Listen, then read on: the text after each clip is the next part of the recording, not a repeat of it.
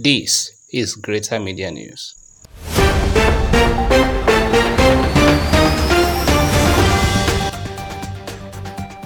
Welcome to the last Greater Media News for the year. My name is Adegoke. Here are the top stories. The principal of Greater Tomorrow International College, Chief J. Lawal, was last week installed as the new Pakoye of Ikire Kingdom.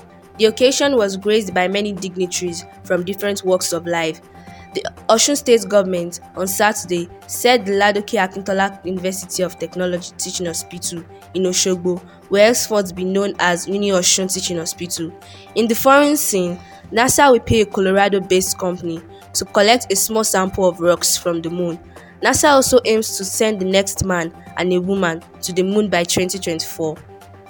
Reports have it that the former president of Uruguay, Tabaré Vázquez, died on Sunday at the age of 80 due to lung cancer. He was president of the country until March this year. On entertainment, the organizers of the Eddies Awards have released the list of nominees for the 14th edition of the Music Awards. The Eddies will also present an award of special recognition to King Sunny Ade for excellence and impact on the entertainment industry. On sports, Harry Kane has become the all-time highest goal scorer in a North London derby after his first half effort secured a 2-0 win for Spurs against Arsenal. For Kane, classic Jose Mourinho, classic Harry Kane, 2-0. He becomes the all-time record goal scorer in North London derbies. In other matches played, Chelsea defeated Leeds United 3-1 and Manchester United won 3-1 away at West Ham. Manchester City beat Fulham 2-0. This week's news commentary focuses on street children, the street child phenomenon. The phenomenon of a street child has become one of the most widely discussed social topics in our time.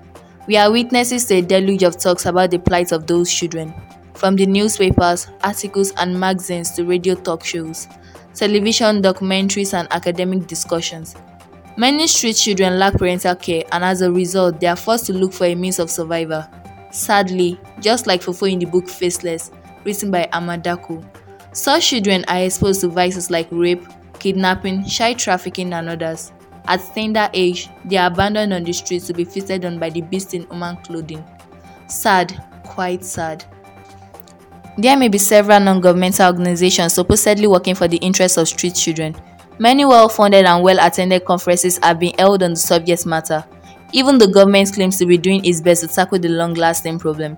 In spite of all these well-publicized efforts, the problem not only persists but seems to be getting more intractable. Why do we need to care for the ones on the streets when we live a comfortable life? We may seem to be unbothered now, but we must not forget that we share the same society with them. Street children will later become street adults who will make the society difficult to live in. Hence, individuals, organizations, and government need to make fruitful efforts to ensure that every street child is taken off the streets and given adequate care. Proper orientation should also be given to nonchalant parents on the importance of taking care of their children. Many geniuses should no longer be wasted on the streets. The beautiful flowers sent out on the streets should be found and given the wanted nurture. Every child deserves to live a normal life, and children on the street should not be deprived of this right. Street children are humans like every other person. Blood flows in their veins too, and they deserve the love and care that every child desires. That news commentary was written by Moyioluwa Japhet and read by Tomilebi Obamehinti. Our quote of the week is, "Every street child is a beautiful flower that should be nurtured with love and care." On behalf of Greater Media, we wish you success in your examinations and we also wish you safe journey back home this week. I still remain Adegoke.